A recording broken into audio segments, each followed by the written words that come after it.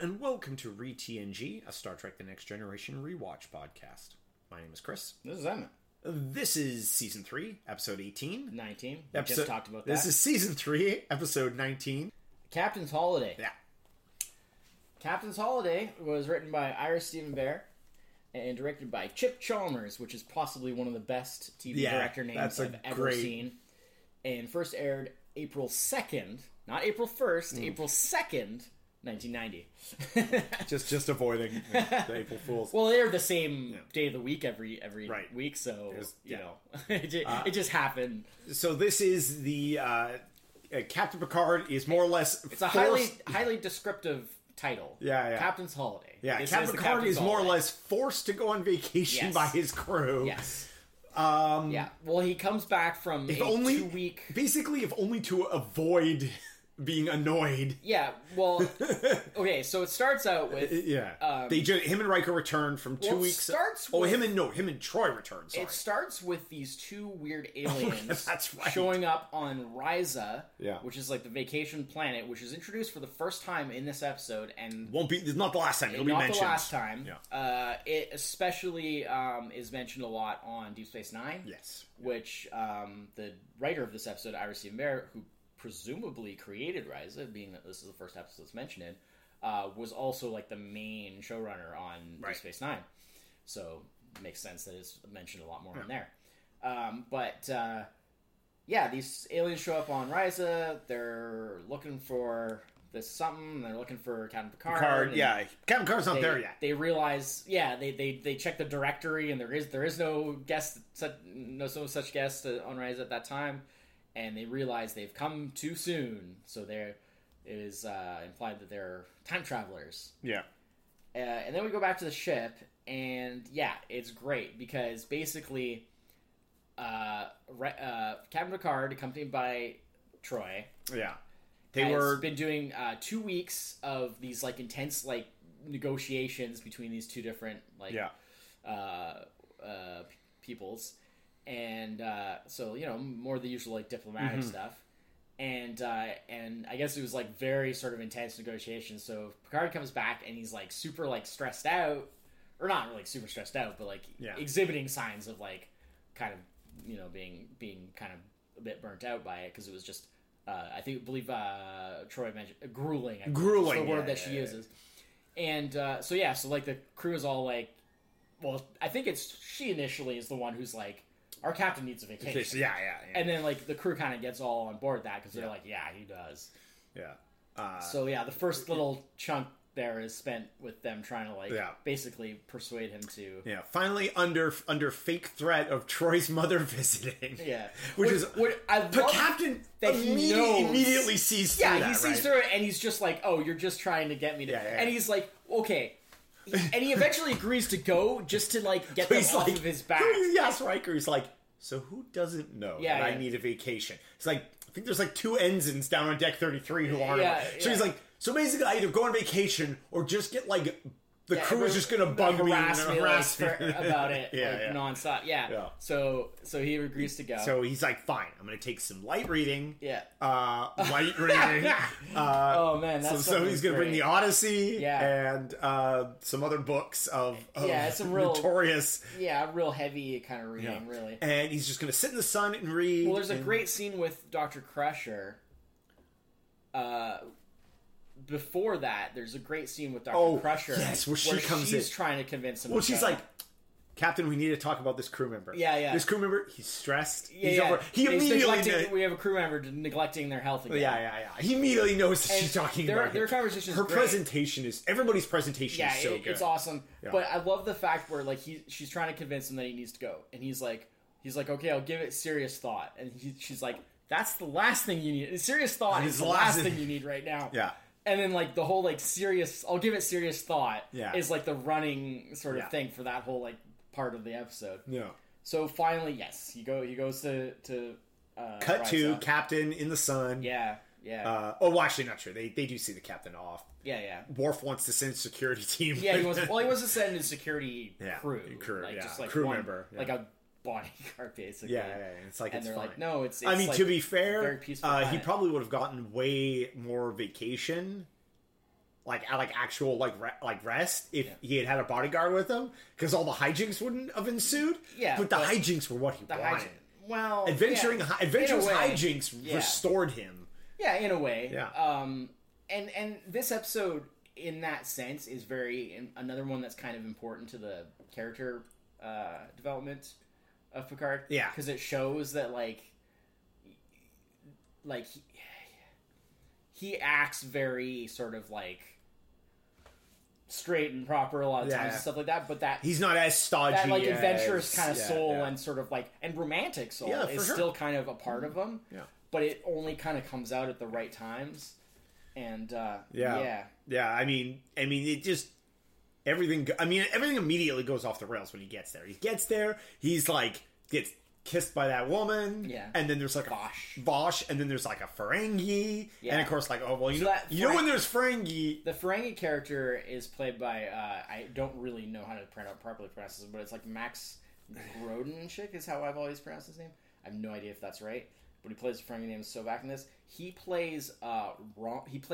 He would go on to later play Rom on Deep Space Nine, a fairly major, semi-regular character. Quark's brother. He's Quark's brother. That's such a funny when she does that. Yeah. So there's just it's very okay. So the thing about this episode, I love this episode. I don't think it's necessarily that great of an episode. It was really fun. I just love it, on a personal level. Yeah. Because it really appeals to me. Mm-hmm. Because the thing about this episode is that it's not really a Star Trek The Next Generation episode. No. It's because it's the part of the Picard spin-off show episode. Yeah. And it's more like some sort of old,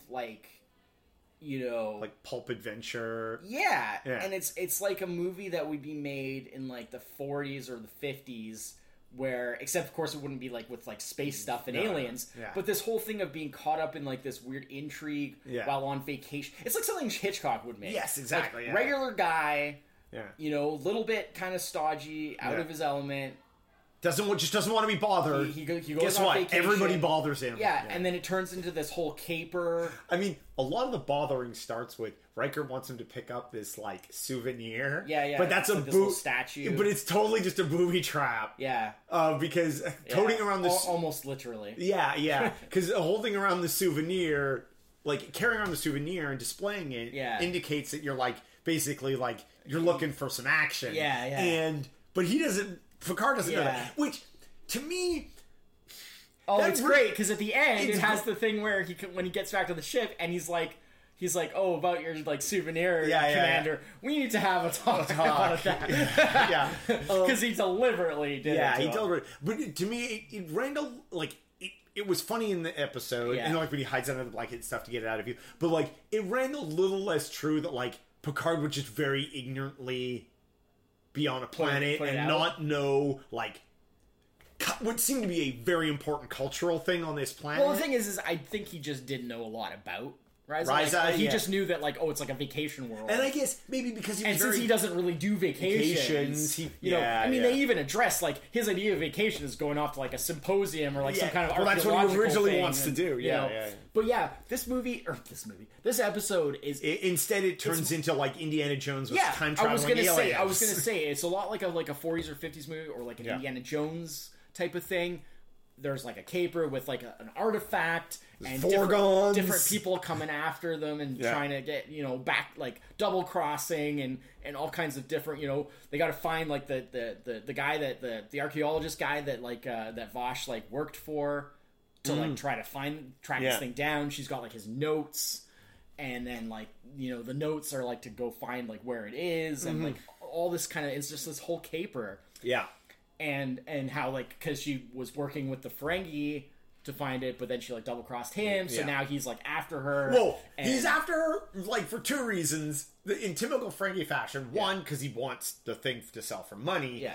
Second, her double crossing him, he's totally into that because it's a very Ferengi thing to do. Yeah. So he's romantically interested in her too. Yeah. But he has no chance. No. While Picard. Yeah. Well, yeah, because Picard didn't he takes This is an episode I didn't remember much. Other than there's a whole real like opposites attract kind of thing because it's like they're so different, but like that's why it's perfect for them to have a little. This is the episode. I only remember two things from this episode: the Vorgons, just because they looked, they were very like pretty distinct looking, and the scene where he takes the gun away from the Ferengi, and then pops it from his left hand to his right hand to his left hand, and then punches out. Yeah, it's great. It's the way he does it looks like it. There's like a pacing to how he does it that's so very like. Again, it's very of that. Like he's showing off. Yeah, and again, it's very of that like two-fisted, like those old like pulp kind of adventure sort of things. It's great. It's very much of that, and that's why I say like it's not really a Star Trek: Next Generation, especially because the rest of the characters have such a small part in it. They're just at the beginning there. Trying to like send him. There's no B story. No, absolutely no B story. They send the captain off, and that's the last you see of with the captain until he gets back at the end. There was no. It's interesting. I mean, this episode they had enough going on that it did not feel stretched out in any way. Yeah. Like it was actually a very full, that opening section. It was an A story that filled the episode, which often doesn't happen, and that's why sometimes. But that's because, like I say, like it plays more like a movie. Yeah. It's like a short movie. I didn't realize that the Vorgons just funny stuff. Never. They look so familiar to me, but like they never appear again. And they're all one and done. Yeah, they kind of keep it a bit mysterious. Like are they really like from like they say they're like from the 27th century, but that's like never really confirmed. Yeah, exactly. Like clearly they have like historical records and stuff. They're like from the future, but like exactly when and exactly the nature. Yeah, like because they initially claimed to be like security agents from the future, and so like they're trying to like recover this. They're trying to recover this like important, but then like it turns out like no, they're just thieves as well. They're just trying to get their hands on this like weapon. Yeah. And I like the whole thing at the end where like Picard destroys it. Yeah. Because he's like, well, like nobody should have this like power, so he like destroys it using the ship's transport actually. Because when the Enterprise comes to pick him up, he like tells them like, transporter code 14 or whatever it was, and they're like, oh, are you sure? Blah, blah. And that's like obviously the code to just like disperse it and like basically explode it in the transporter. Which, considering like what that object was, it was like some kind of like super powered like reactor that had like the power of a sun. I did feel that was a kind of a risky move to blow it up in the room with you rather than like transport it like away or something. But I mean, clearly just the nature of obviously the transport technology, they knew they could just kind of like disperse the atoms or whatever, right? But anyways, again, it is an object from the future. But anyways, and I like how at the end, like the Vorgons are just like, that's exactly like the history showed that you destroyed it, and because the Vorgons were trying to like basically prevent that from happening. They were trying to like get a hold of it before he could do that. But it's just like they realized like no, it's just going to be a loop. Like this is what happens. Picard destroys it, and you can keep coming back, but he's going to destroy it every time. And evidently it's the Vorgons and that object are referenced in. Later on in something like a non TV show Star Trek thing, like a book, and it is something to do with I think it's in a book, and it's they elaborate on it more. Yeah, well, Q elaborates on it. Okay, and well, funny enough, because Q says, and it was what I read is that he like even if the Vorgons had gotten a hold of that thing, they would have ended up destroying themselves with it. So it was like neither here nor there, because like the in that story, that object is of importance. Well, funny enough, Vosh actually comes back.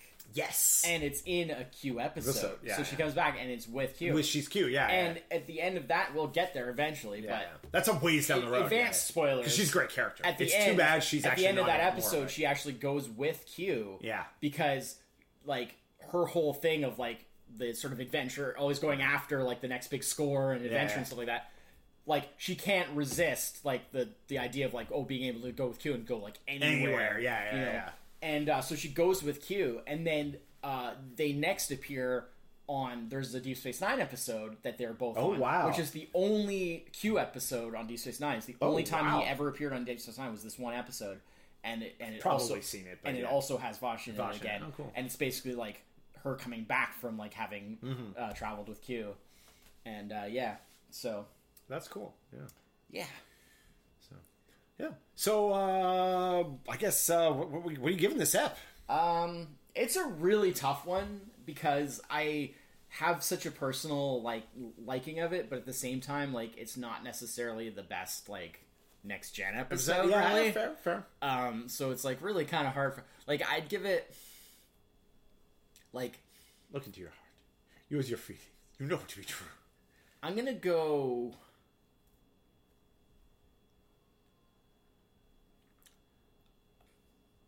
I'll go with, Would it help? You know, if I'm going to tell, I have to tell you. Yeah. What are you doing? I'm 9. I love this episode. So much fun. I'll go really 9. Good. I'll go 9 as well. Oh, okay. The thing is you were hovering at an 8. Well, the problem is I feel like I have to dock it for the fact that it's not really a proper next gen episode. But at the same time, it's too good an episode. For what it is so great. It may not be a true next gen episode. Yeah. But it's super it's super Star Trek-y though. I just love that they just basically just made like an old, kind of romantic, funny, snappy, Howard Hawks, old style caper movie in a next gen episode. I don't know, something's great about that.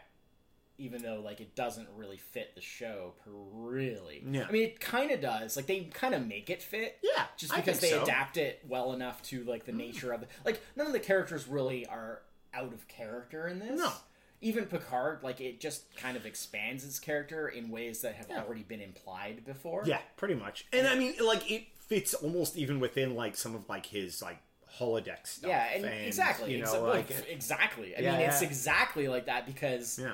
That was the whole Dixon Hill 1940s noir, hard-boiled detective style, which this is not far off of. Mm-hmm. In fact, they could have made a similar story to this and had it be a holodeck thing. Sure. And I kind of like that they didn't. I like that it's just this actual vacation planet that you went to, and then it's this separate thing that happened away from the ship and away from the rest of the crew. In a way, that's kind of cool. Even though it's, a bit of a departure. Mm-hmm. Yeah. There's another episode that's, really highly regarded episode, much more highly regarded than this episode even. Is this episode not highly regarded? Or? No. No, it's not that it's not highly regarded. There's an episode called The Inner Light that is extremely highly regarded. That's, everyone always just goes crazy over. That it's, one of the best episodes ever. And I kind of, I'm a bit harder on that episode than a lot of people because it's in a similar sort of way. It's not really a Star Trek Next Generation episode, and I don't think that that's really... In general, I don't like when they do that because I think that the show is the show and it should be the show. But for stuff like this, the way they did it here, I think it worked. Yeah, I like it. Yeah, no, that was really good. I had a lot of fun watching it. Yeah, so. It is very fun. It's very fun. Like I said, just think of any of those old classic movies where it's just like that. Yeah, it's great. All right. So thanks everyone for listening this week. We'll be back next week with episode 20. Season's almost done. Getting there. Yeah. I mean, this season has 26 again. It's a little bit longer, but it's not the 22 like season 2, but. But yeah, we're getting there. Almost it's still, it's getting close. Yeah. All right. Till then, I'm Chris. So, cheers. Bye-bye.